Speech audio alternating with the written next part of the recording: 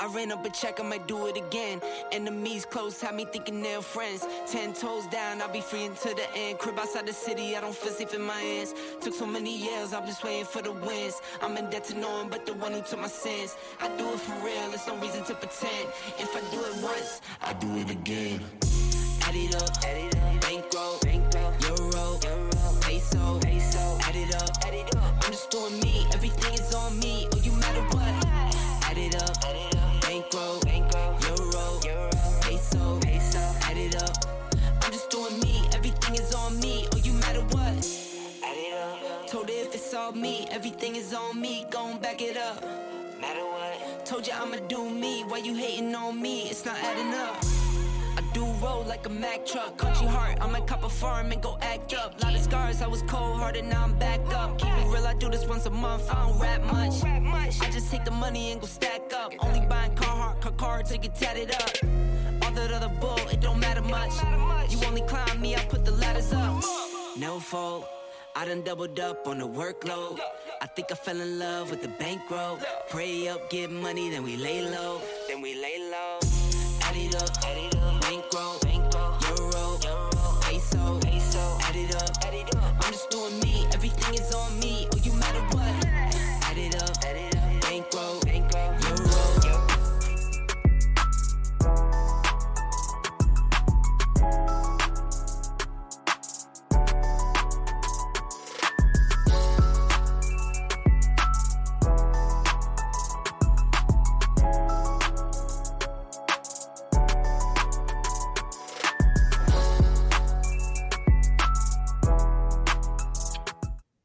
What's good, man?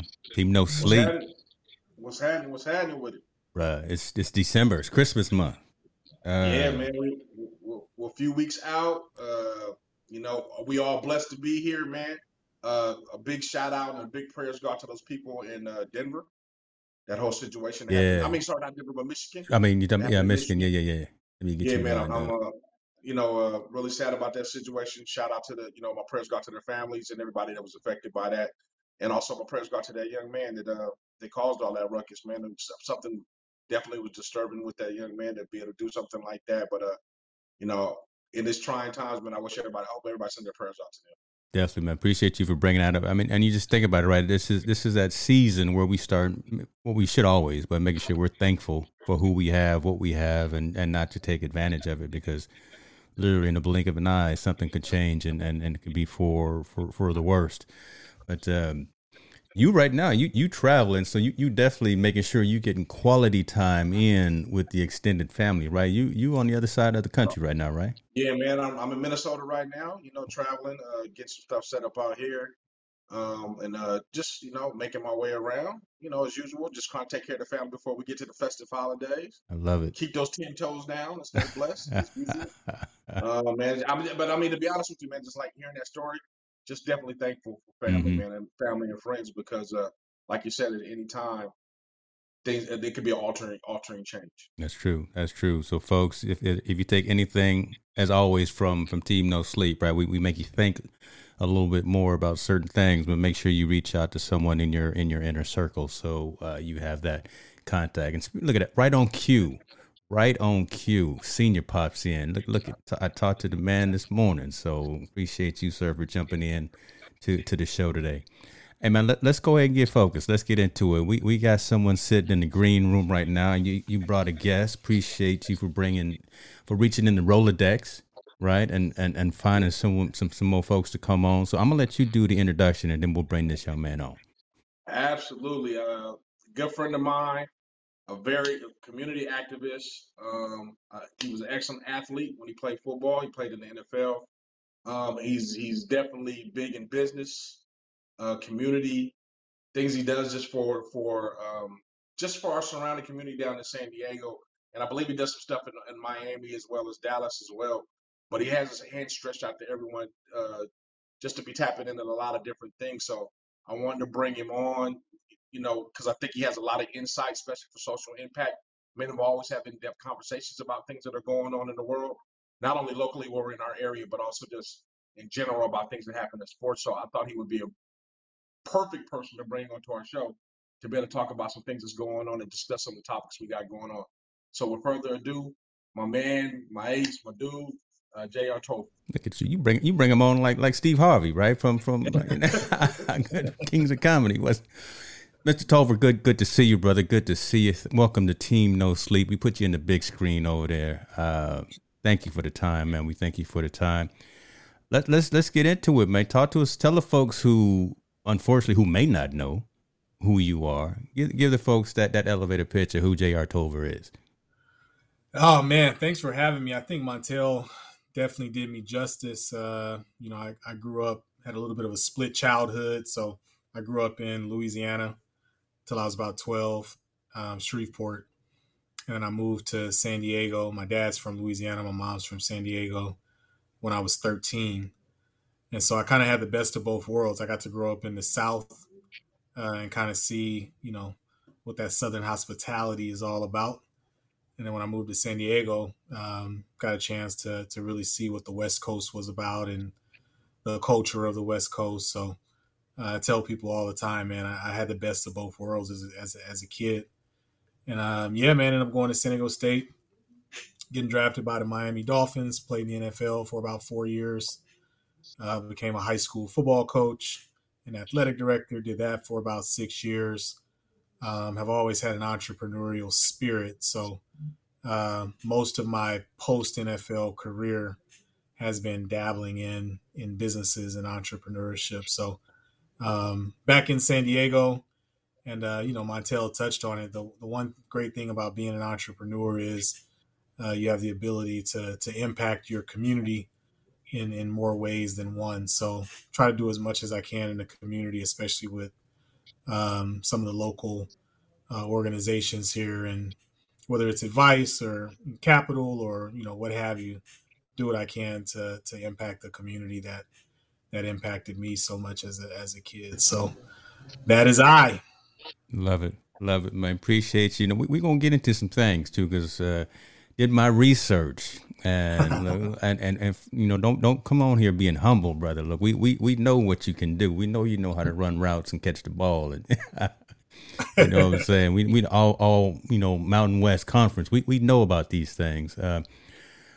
Eventually, I want to get into a conversation, and I told you about this ahead of time too, about NIL, because I know you've done some conversation about that, and Montel and I have talked about this quite a bit because of this whole new paradigm that's affecting these young athletes today. But we always like to start Team No Sleep lately with kind of the social impact story, and we are going to go ahead and get into that one right now. We're going to give our flowers to Lee Elder, right? Lee Elder, first Black man to get out there and compete in the Masters. Unfortunately, we lost him this past week at the age of 87. And it's interesting to see that, when I first thought about this, I thought about, this is a guy probably who paved the way for someone like a Tiger Woods. Right. And that goes without saying, but it's interesting to see, and it's actually comforting to see that more of the other big name players within golf are coming out and giving their respect and showing it's posthumous, but again, saying that, Lee Elder was actually a quality man, quality player, quality competitor, things of that nature. So when Jack comes out and says that, that actually kind of touched my heart to see some of those other giants within the game that come out and said that going out there, playing in Augusta, this black man, when it's not even integrated out there at first, but you were actually getting out there and competing, did decently well as well, when he played. But, what are your guys' thoughts about Lee Elder, and did you know much about him before kind of the news came out?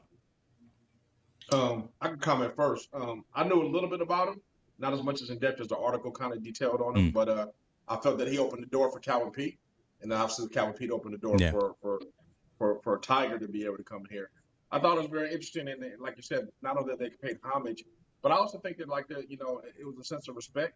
Got to imagine this man, this black man was in the country club that doesn't allow blacks, that really didn't allow blacks to participate or at least join. Yeah. I don't even know how he kind of broke the ground to be able to participate, but to be able to participate with the best in the world and compete heavily.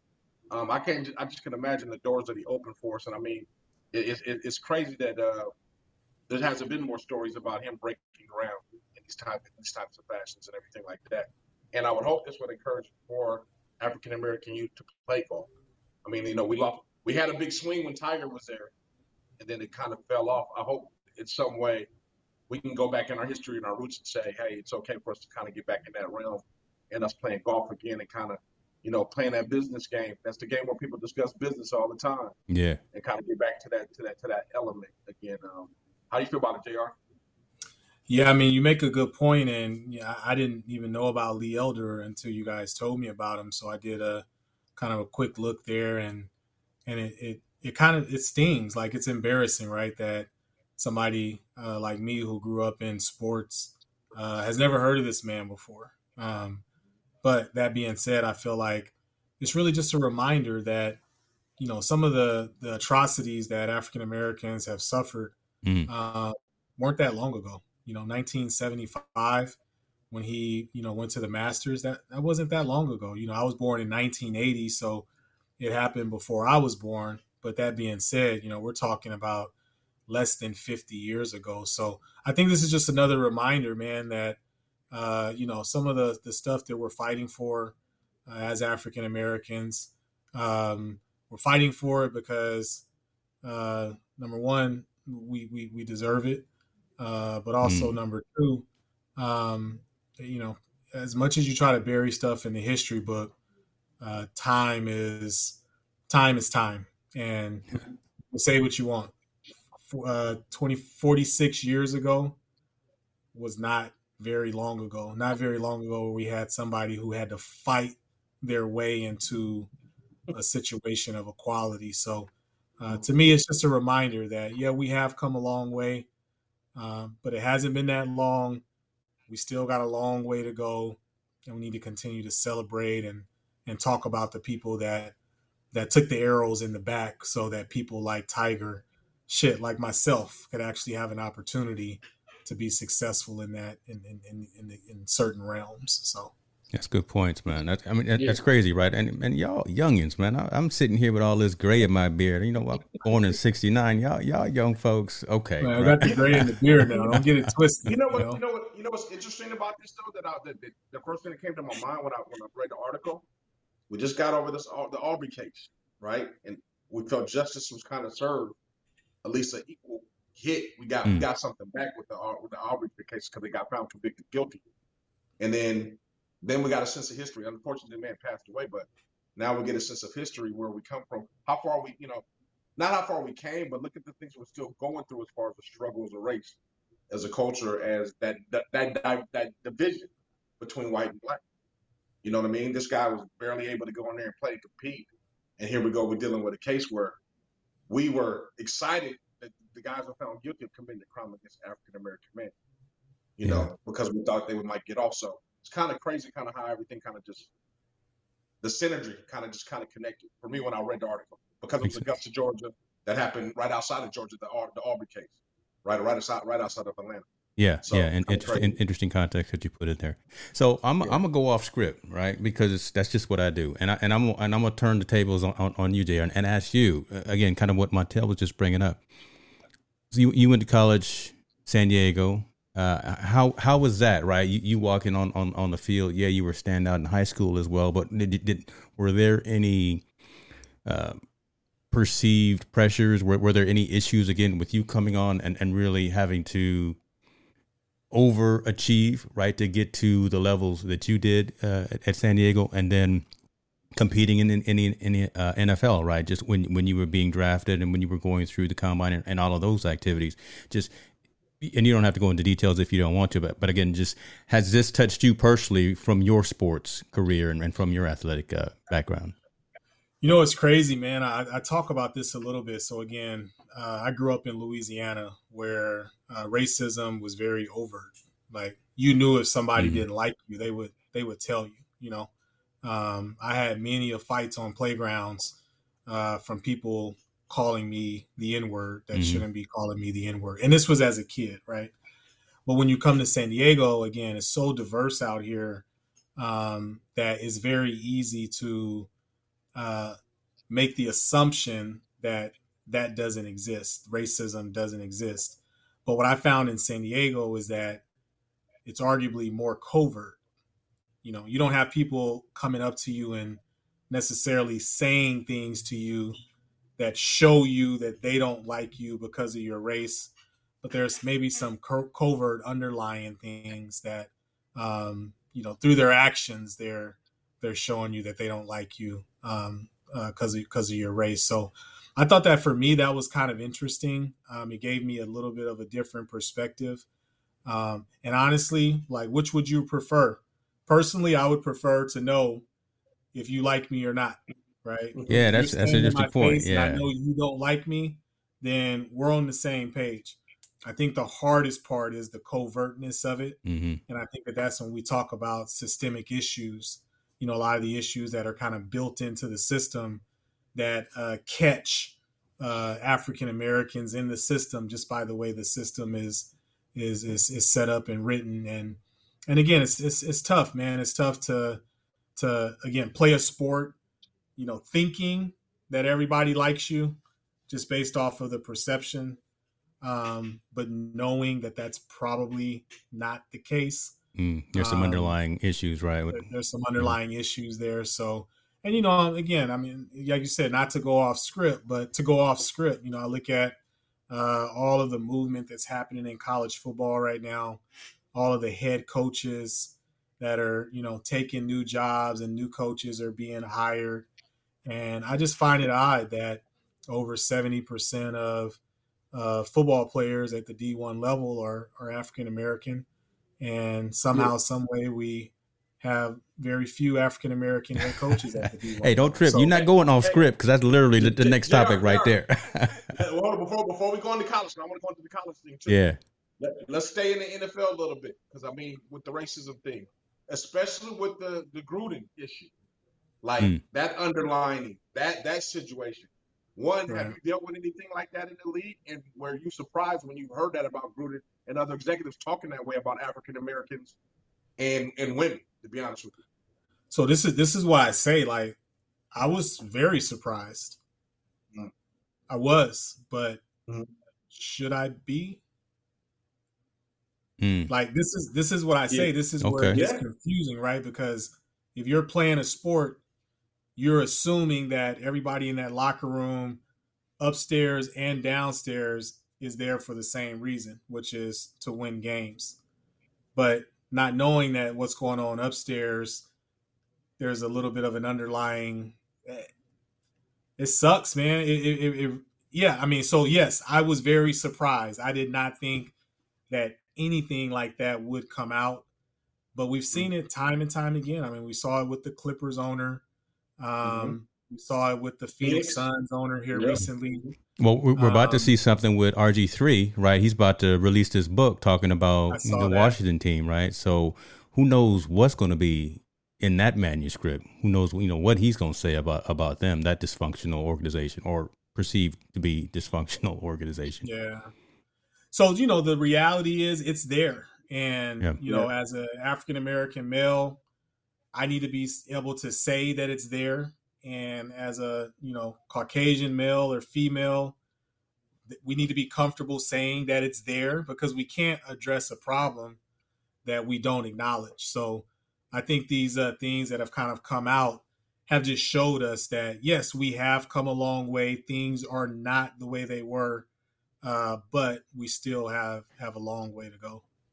Let me ask a question before we go into the next topic as well, and then kind of turn this both on you guys, because you both are real highly involved with the youth, right, in terms of youth sports and things of that nature. Are you having these types of conversations with the youth athletes right now, again, about not and I don't want to say fitting in. That's just definitely not the right thing I want to say. I guess making sure that their talent speaks the volumes, that they go in and show respect for themselves, and other folks will hopefully show respect for them. I mean, what's the conversation that you're having with these 8th, 9th, 10th, 11th, 12th grade year olds that are out there competing as well? So I'll jump first and I'll kick it to Montel. But, for me, I say don't use it as a crutch, but don't be surprised by it. Right. So, again, go out there, work hard. Know that your talents should be enough to separate you from the pack. But if you find out something came up that was keeping you back, don't be surprised by it, right? So don't use it as a crutch. The coach didn't bench you because you're black. Don't go into it with that mentality. But also, don't be surprised that if something pops up that shouldn't have popped up, don't be surprised by it. Yeah, I'm a little bit more brash with it, to be honest with you, when I talk to kids. I'm you know what? Especially when kids see, I deal with more kids that go to these rural towns. It's going to go to these smaller colleges where that diversity is not as much as a big school. So I make sure that I let them know that they have to be aware of the surroundings, and in those surroundings, there'll probably be some racial situations. There'll be racial situations with you interracial dating, because those schools don't have a lot of African American women, or they don't have a lot of diversity women that's there. So they tend to date outside the race and date Caucasian women. So sometimes there's a racial boundary in there in these situations. I always tell kids, don't let it stop you. Those few individuals that have those comments, or those few individuals that are gonna be in that situation, don't let it stop you. Because I keep it real. I go, this ain't gonna be the first time somebody called you the N-word, and it won't be the last. So why would you let that hinder what you're trying to do on the field or trying to do in the classroom in order to achieve your ultimate goal?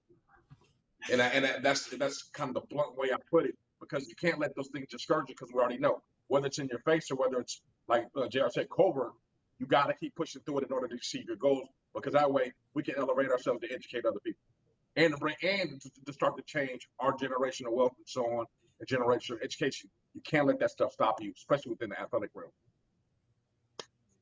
So that's kind of how I approach it with the kids. Wow. Okay. I love it. Keep having the conversations, man, because, those young minds are like sponges, and being a mentor, especially in the coaching realm, like you guys are, definitely critical for a lot of the young minds. JR, you talked about it. Let's go and get into it now. We got all these coaches, got all these folks moving from Louisiana, moving from Oklahoma, coming to California, or going somewhere and making a lot of money. Lincoln Riley headed to USC. No, not headed. He's in Southern Cal. This man right here is. Hold on. Let me find out how much money Lincoln Riley is making, because he signed some checks. Well, he gonna get some checks. Yeah, I think he's 100 million plus. So hold on. They bought both his houses. Yeah, so here go to the rumor, right? The terms of the contract. Yeah. $110 million. I mean, I think we were talking about it before on another show. They're not only buying him as a coach, but they're buying him in order to change that culture. You know what I mean? Mm-hmm. They brought them on to change that culture at USC, because right now it's not what they perceive to be, especially they're not winning. I think that's the same why they signed their brother at Michigan State, because he changed that culture and they like what he's doing. So instead of losing him to the NFL, they're going to pay him. The other ones, I'm not quite sure how it's going to work out. I know that Brian Kelly, was his dream job to go to LSU, so he took it. I think more so than the coaches' movement, because we see this every year, but not the dollars haven't been this big. But JR, my question would be, where is the loyalty that they always speak about us as student athletes? We need to have, but obviously at this big stage, there is no loyalty with coaches. If the money's there and the job is there, they're bolting. I even heard the Oregon coach might bolt to Miami because that's where he's from. Yeah. So where's the tell me what you think about that aspect of the game. Man, I think it's a business, and we know the youth football, Pop Warner High School, is really not a business more times than not. I mean, some places it is, but more times than not, it's not. It's about the kids. It's about the development, the camaraderie, the loyalty, the teamwork. And I think the higher you go, the less it becomes about that, and the more it becomes about business. The problem is we hide that fact from the kids. So when Lincoln Riley goes into USC, he's going to go into the locker room of a kid and he's going to preach loyalty and family and virtues and values. And again, that's what kids are used to because that's why they play that sport. That's what they've always been taught. But the reality of the situation is the higher you go, the further from that the sport becomes. And I don't think there's anything wrong with it except for the fact that we don't tell kids the truth. You know, if I go to a college because of a coach and that coach is telling me he's going to be there with me, he's going to watch me develop, he's going to be there when I walk across the stage, knowing that he has a number in the back of his head or he has a destination in the back of his mind.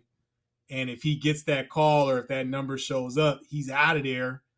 I just think it puts the kids at a disservice. So just tell kids the truth, man. We all grown men. We can handle it.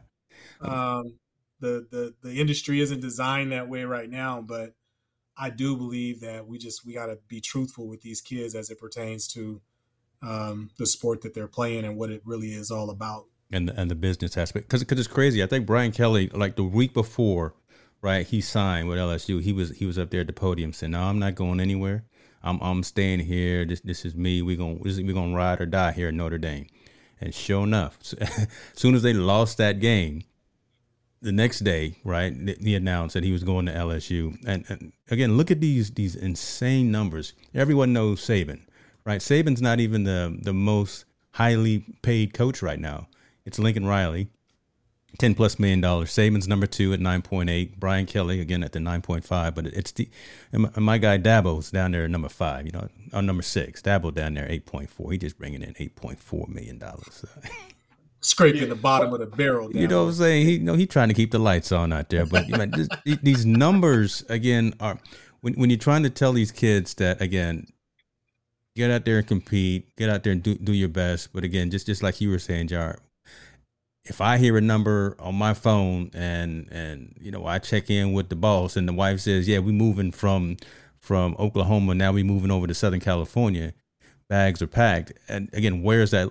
Imagine that conversation that next day when you go tell your team that, "Sorry, it's me, it's not you. I'm leaving. You know, don't take it personal." But yeah. The crazy thing, they're not even having. I mean, at least Brian Kelly, he texts his team. He didn't even have a conversation with him. He's like, "Oh, hey, I'm gone." But I mean, JR, I think you put it the best way I've ever heard it put about the business aspect, where the higher you go, the more of a business it becomes. And I think that you're right, that should resonate with more young men if you explain it to them that way. I've never even heard it explained that way until you just said it, to be honest. But the business aspect is a crucial aspect. And let's be perfectly honest, man, when you get in the real world, when you get past that teenage years, when you know, even if you go to the league or not, that when you get to about 22 years old, it's like, hey, it's all about, I got to figure out where I'm going to get my Benjamins from, right? Yeah. My paycheck from. Yeah. And I don't blame I really don't blame the coaches. If somebody's offering me an extra $1 million or offer me a lot of money to go change jobs or change locations, why wouldn't you take it? I mean, it doesn't make sense. Get your worth, right? I mean, go get them dollars. If you know you're worth it, you feel that you're worth it, you're confident in your capabilities and your abilities, and someone wants to pay you top dollar, and if but something dire isn't stopping you from moving. But I find it interesting that the players now in college is becoming a business as well, right? With the portal opening, the NIL is now intact. So the business is now coming into the players' lives as well in this transition at that college age now, because you're able to make money now off your likeness, whether it be, if you don't like where you're at, you're able to transfer without sitting out. Now, you know, you could go where you want to without sitting out, especially if you're a grad transfer. So now they can do the same thing the coaches see. We always talk about the coaches leaving the players. Players leaving coaches every day, all day, right now. Starters that don't like being there, bench players that don't like being there.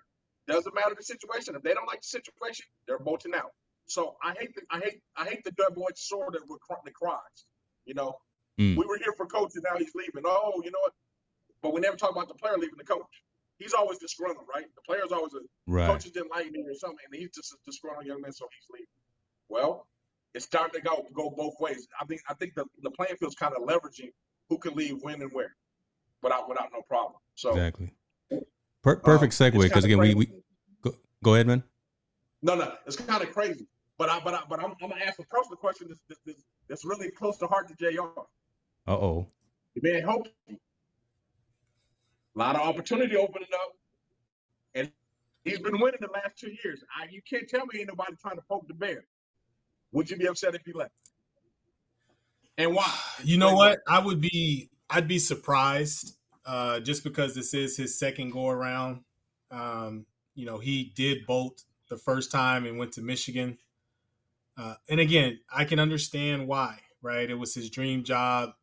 They put a lot of money on the table. But now he's back at San Diego State, and I think he's back at San Diego State because he really sees an opportunity to build something special at San Diego State. And I don't see him leaving for something bigger or better. He's already tested the the grass greener on the other side scenario. And he finds himself back in a situation that I think is not only perfect for the school, but it's perfect for him. So I would be very surprised if lightning struck twice and, Coach Hope decided that the grass was greener somewhere else. I think just because of the experience that he had at State the first time and the experience that he's recreating now, I feel like he's pretty committed and entrenched to the program. I like your answer. I do. I love your answer, but the answer why I don't think he's going to leave is because I believe San Diego State will be joining the Pac-12. I think they'll be the Pac-14 or the Pac-16, and I think it'll be announced at the end of this year. It makes no sense. Wow. They got the new stadium. They're winning. They've beaten the Pac-12 teams constantly for the last 2 years so they can compete. I believe them and Boise State will be the next additions to the Pac-12. Heard it here first. I'll make sure to take a timestamp on that. Yeah, because we know the SEC is changing in a couple of years. The SEC is reforming in a couple of years. But okay, we'll see what happens with that. I think it just only makes sense to realign the two teams that have been so successful on the West Coast to join the Pac-12. And I know the Pac-12 commissioner said he wouldn't do it, but I think that was a smoke and mirror because he wasn't going to be able to get the Nebraskas and them guys to jump over. Mm-hmm. But I think now that San Diego State's a top 25, the top 20 team, Boise State was kind of flirting with being in the top 20 before the end of this year, before they kind of fell off. Both of those markets can handle being in the Pac-12. They've both been able to sustain. And San Diego State's building a new stadium, which is going to be able to be retrofit to be able to handle that. And I think Boise State has just got such a name state, they will be able to enter that. I think that's the main reason, not the lightning strike twice. I think Hokie and them know that, and I think San Diego State administration knows that. So there's no reason to bounce because you're going to be in a Power 5 conference anyway, and they'll be super competitive. Like a reverse Brian Kelly. Yeah, listen at you. You're over there trying to drop him, boy, like a reverse Brian Kelly. But I'll go ahead and give you something. I'll give you the Nas hit, brother. Okay. We'll see how that works out. Okay. I took a timestamp. We'll come back in a couple of years and see exactly how that worked out. But if that happens, I'm watch if that happens. I think that's gonna happen. It makes no sense not to happen. To me, it makes no sense not for it to happen.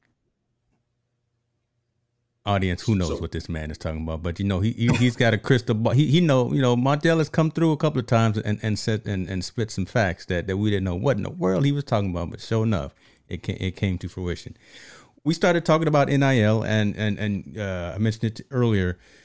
Your thoughts on that, man? Because again, that just the fact that kind of like Martell was saying, players now have more of an upper hand.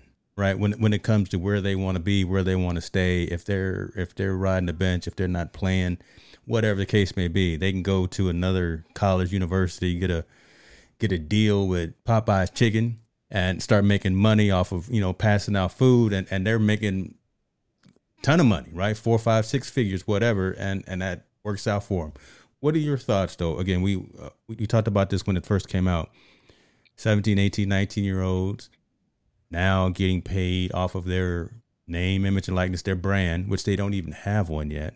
But just having, I'm gonna say, that clout, right, and that capability, that power, right, as it comes to where they want to be and where they want to play and where they want to put that name, image, and likeness out there. What are your thoughts on that, JR?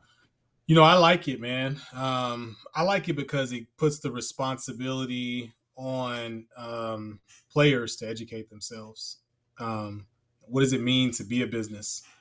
What does it mean to operate as a business? I think that's a powerful, powerful lesson that anybody could learn. But if you're 19 or 20 years old and you actually have a business opportunity, it's going to force you to learn the fundamentals of business. So I like it. Some of the greatest things I've learned as a man in my life has been around business. And I wasn't forced to learn those things until I got into the business environment, which was after I got done playing. So I like this idea of college athletes being able to generate revenue from their name, image, and likeness. Not necessarily because, they're going to make a ton of money, but because I think the education, the financial literacy is going to be forced upon them at an earlier age. And I think as a society that can do nothing but make us better as a whole. So I love it. Love it. I love it. I'm gonna play a little devil's advocate on you though. Don't you think sometimes that divides a team, especially when you see someone that's making a whole lot of money, and there's other people that are not making a lot of money. We're all in a situation where we're competitive and we're human. If that person's not performing, one, there's always going to be that stigma on them if they're not performing and they're getting a lot of money. And two, if I feel you're getting a lot and I'm not getting any, there becomes, I think, a rift there. It's certain points when it comes to that team because they're all in the same thing and we all know, and I'll use an example like Masterpiece, plays basketball at Tennessee State. He signed that NIL for $1 million. You can't tell me there's not people on that team that's not jealous, not envious, not some probably even enraged that situation is going on. And I always think, I don't think we've seen the good of NIL.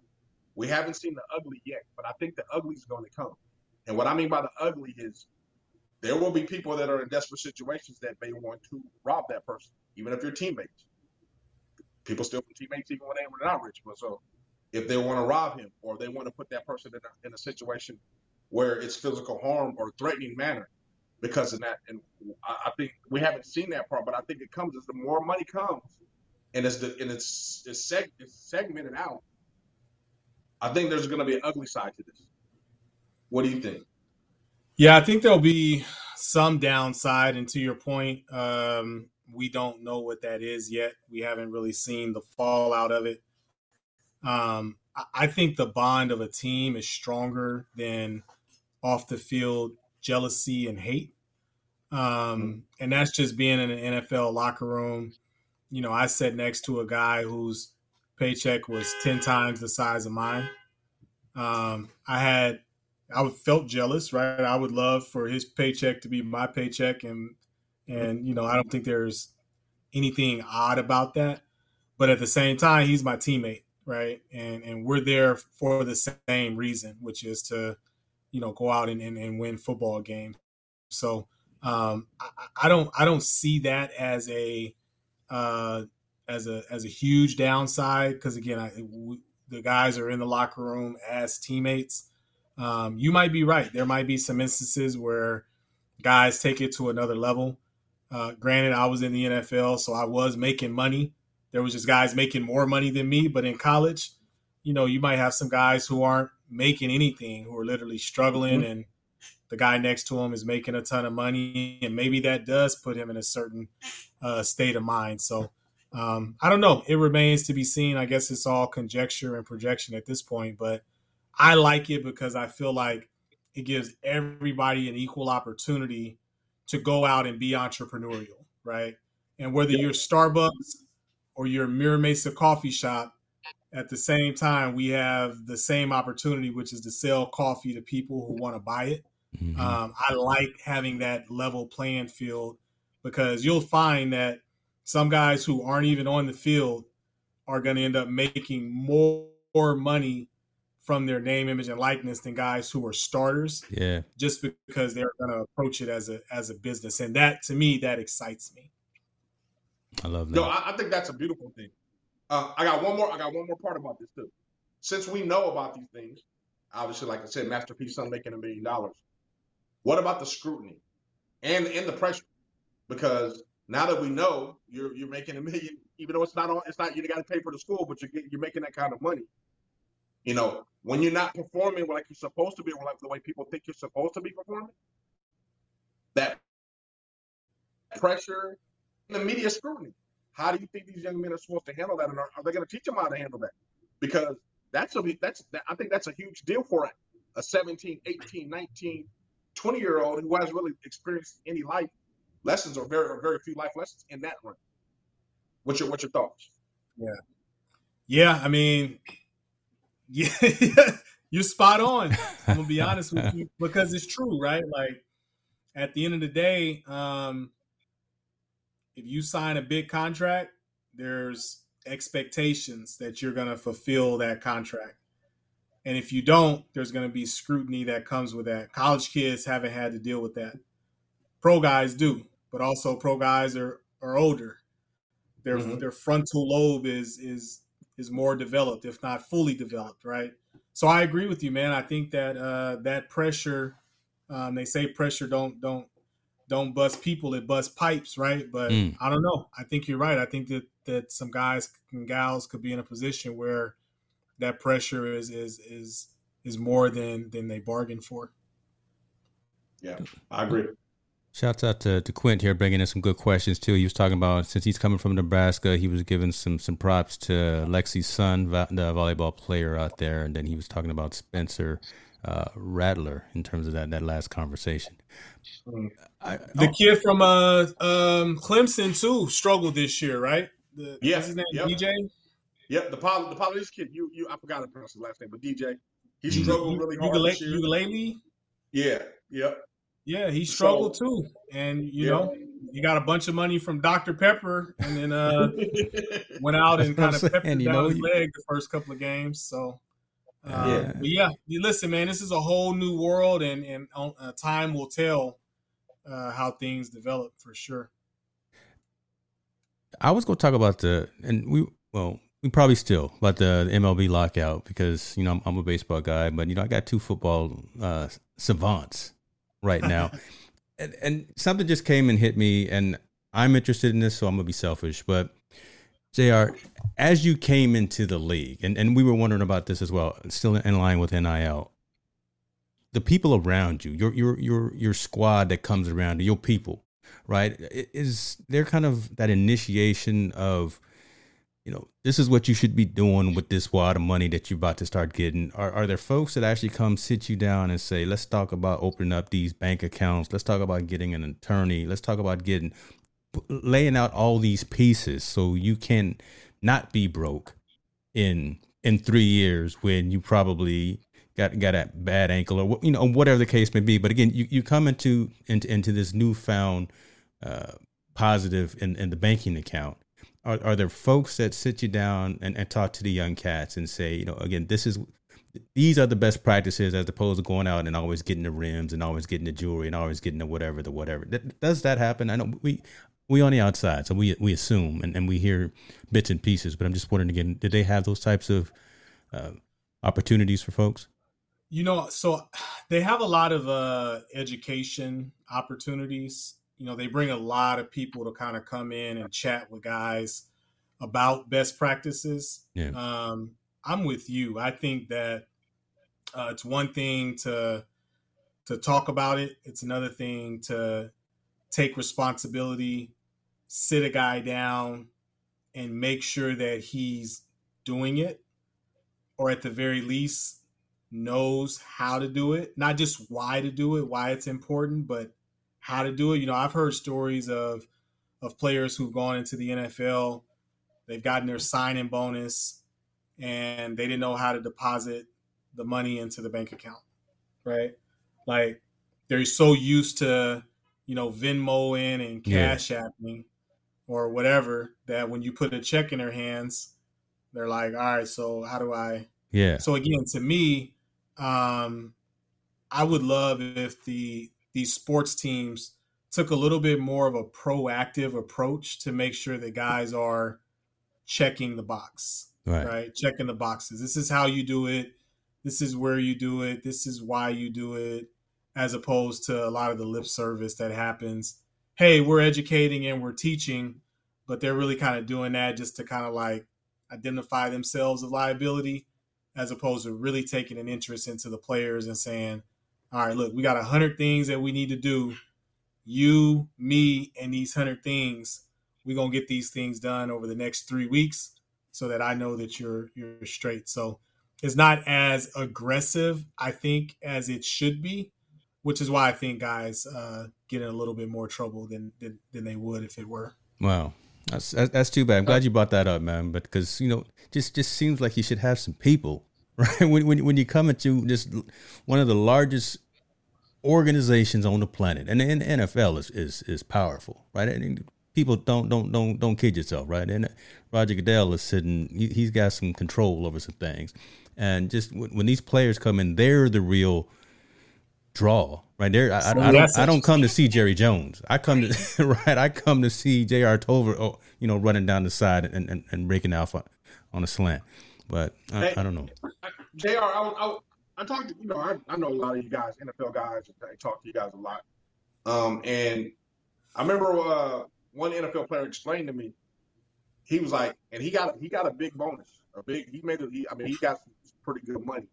And he was explaining to me, he's like, I'm literally broke. Even though I got this big signing bonus and my money, I'm broke. And he said, he broke it down to me. He said, my signing bonus, Uncle Sam takes half. Half is gone because I'm in the high tax bracket now. So Uncle Sam takes half of my bonus. That's great. My agent takes his percentage off of my whole one, not after my taxes, what I initially got. He takes that part. I'm in California because he was in San Diego. I have to have a place to live, so I could either buy or rent or whatnot. Maybe rent will save me some more money, but I would like to have something I can have. So he's like staying in California. A big chunk of it's gone. That's gone now. Not only that, but paying off any bad debt my parents have, trying to help them out and dealing with that stuff. A little bit chunk of that's gone, and now I'm left with this much to basically last me on my weekly paychecks and my bonus until I can get my second contract. Which basically, I'm living better than the average person, but I'm damn sure not living on the top of the hill where I'm making all this money. What people think, the perception is you got all this money because they say, hey, you got a $3 million signing bonus and this is your contract. But he's like, in reality, it doesn't work that way. Yeah. The money's gone, and my agent's going to continue to get paid. He's going to continue to get paid. I have to pay an accountant. I have to pay a lawyer. So my money, that $3 million that I got, it's really 1.5 that was in my hand, and that 1.5 that I got is basically dwindling down in 50,000 chunks by the minute. It's going because I got to pay these people in order to make sure I maintain at least a decent lifestyle for why I'm here. Because if I get hurt or anything happens, this is all I have to live off of. That's a good perspective, man. I never thought about it that way. JR, is that right? Is that kind of accurate or no? Yeah, and I think going back to this NIL situation, I think this is why players need to understand that they're not, we kind of glorify players as rich employees, high income earning or high net worth individuals, but they're not. They're high revenue businesses. And if you look at any business on earth, right, businesses are designed to generate revenue and then to create a profit. So the problem I think with players is that when they're taught to approach themselves as a high income earning employee, they're thinking this money that's in this bank account is mine. And that's where they get in trouble. If I'm a business owner, I know that every dollar that comes in, a nickel has to go to rent, 7 cents has to go to marketing, 14 cents has to go to block, and then I have 10 cents left over or 15 cents left over for myself, right? And so I really believe that this is a really cool opportunity for players to start thinking about what does it mean to be a high revenue business as opposed to a high income earning employee. And I think that little shift in thought will release some of the tension and anxiety of everybody's trying to grab at my money. Because when you're a business, yes, everybody's grabbing at your landlord, the payroll company, me, the insurance that new guy, cousin that just came out of the woodwork, straight up, right? Yeah. So I really believe, like I said, NIL is going to teach players how to operate and think like businessmen, like CEOs, and that's going to put them in position to capitalize a little bit better on their playing career. Wow, that should be your first classroom at San Diego State. You should have a little classroom right there. For real, man. I mean, so exactly. I was going to ask, so how do we make that change, right? How do we do the Michael Jackson, right? Stand in the mirror, and that there it is, right there. Go out there and talk to these folks about the fact that they are the business, right? They are the ones that should be in control of that destiny, and just draw that picture on the whiteboard of $1, just kind of like you just did right now. 10 cents going here, 20 cents going there. You got 5 cents to go buy some top ramen from the store or whatever. And this is what you got left. That's the education that again, I just feel that especially just a lot of folks, and we've said about this before, coming from nothing or coming from very little, and now they got a little bit of scratch in their pocket. Right? Just don't leave them rims alone. Don't leave all that jewelry alone. Do the better thing. Do the smarter thing, and just having people talk about that. But I do think it's interesting. I think you're right, JR. It needs to start now at the collegiate level with the NIL since it's starting to become that way. Yeah. But I also believe though that it's not a seminar. What you're talking about, it's a class. It's not a 1 hour or 2 hour seminar. I can teach you all this. It's a class that I need to teach you, and you need this to be hammered in your head for hours and hours for you to understand how to not only to get it in theory, but also how to apply it.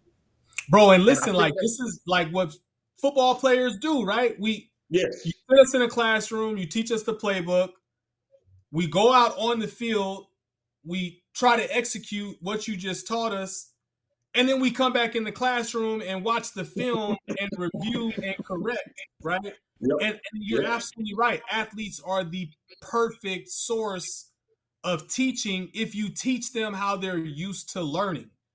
If you sit an athlete down and you say, I'm going to teach you about business for the next 60 minutes, good luck.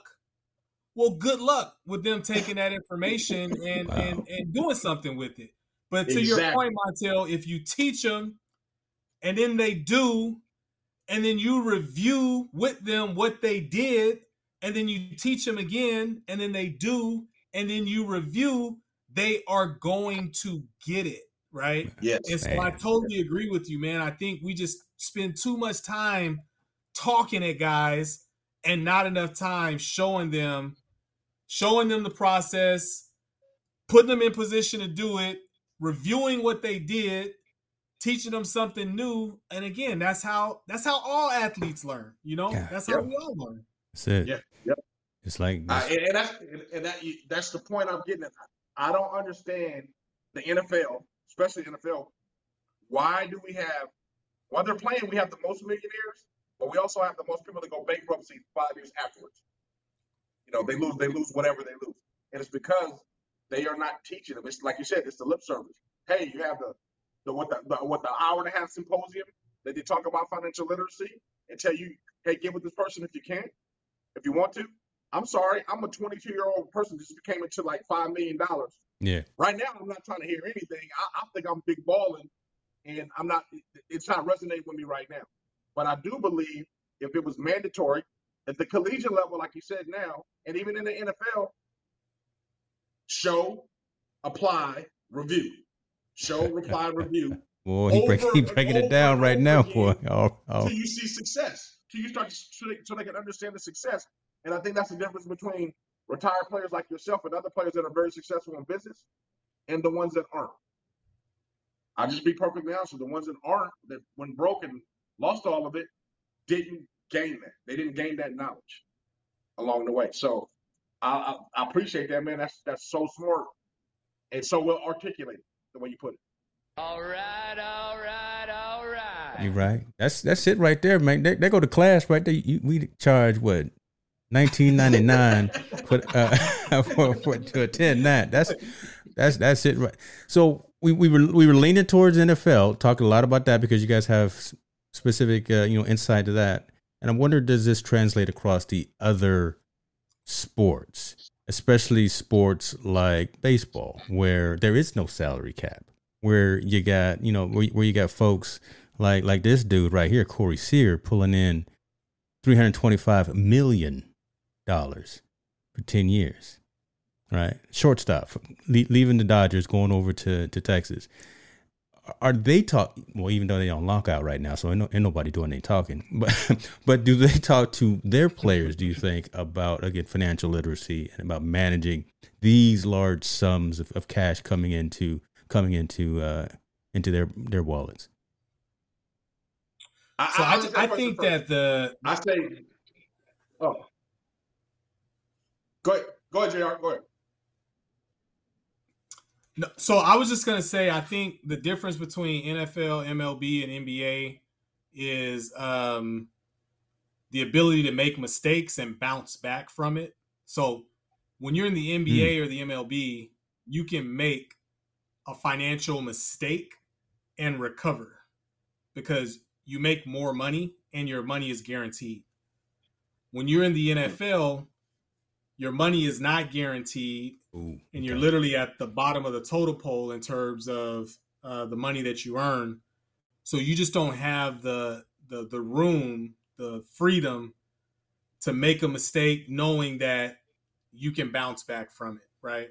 So again, I don't necessarily know how the MLB and the NBA approaches and teaches their players, but I do know that if a player is going to be a knucklehead and decides not to listen in the MLB or the NBA, they just have a little bit more latitude as it pertains to bouncing back from a bad financial decision. Got you. Okay. Yeah, I was gonna say I think they're educated a little bit more differently, and you're right because they can make a mistake. I mean, we have examples. Allen Iverson, right? Allen Iverson made a lot of financial mistakes, but someone was smart enough to tell him to put that money away until he gets to be 40, and now he's about to be a gazillionaire again.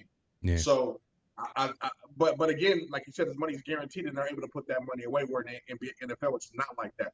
So it needs to be taught differently between each entity and what you're dealing with.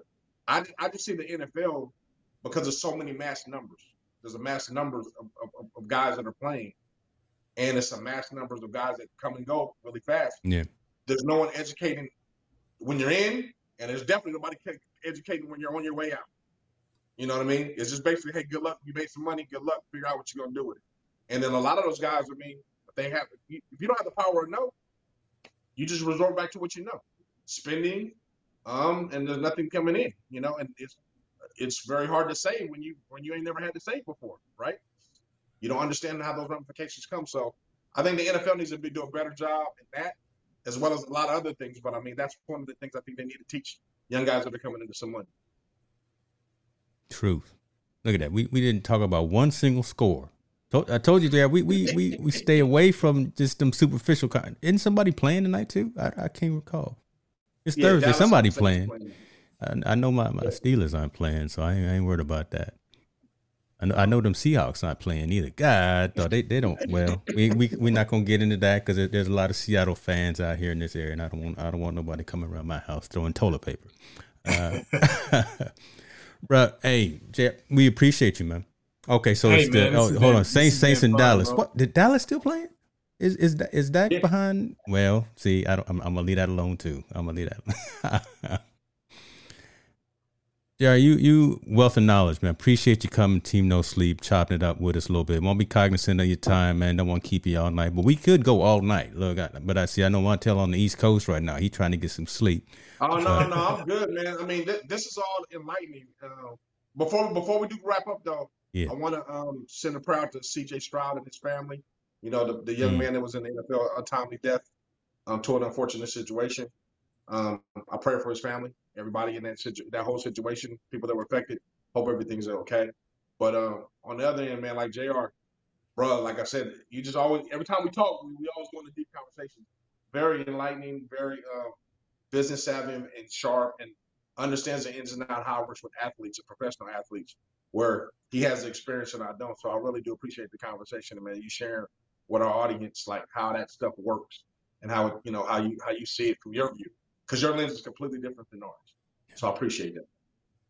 Nah, man, you like you said, I think our perspectives are different, our experiences are different, but usually two halves make a whole. So especially watching what you and Ruben do in the community, and it just inspires me to continue to stay involved and have conversations and help out any way that I can. So the sentiment is mutual, my good man. I learned a lot from you, man. Get a lot from our relationship, and looking forward to continuing to build with you for years and years to come. Cool. Absolutely. Yeah, I got your links for all of your social media going to be in the description, so folks can definitely follow you, what you're doing in the community, what you're doing from a business side, and what you're tweeting out and all that stuff, so folks can hook up with you. You got the keys to the front door now, man. So in Thursday, 6:30 p.m. Pacific Standard Time, if I see you come through the backstage here, I'm gonna let you through. So you are definitely welcome, sir, to come and join us at any time. We hope you do. There it is. Look at that, two halves make a whole. I'm not gonna say nothing else. I'm just gonna drop it right there. That's it right there. We good, Montel? We good? We good, man. Everybody stay 10 toes down and blessed every day. Appreciate it. Out, y'all.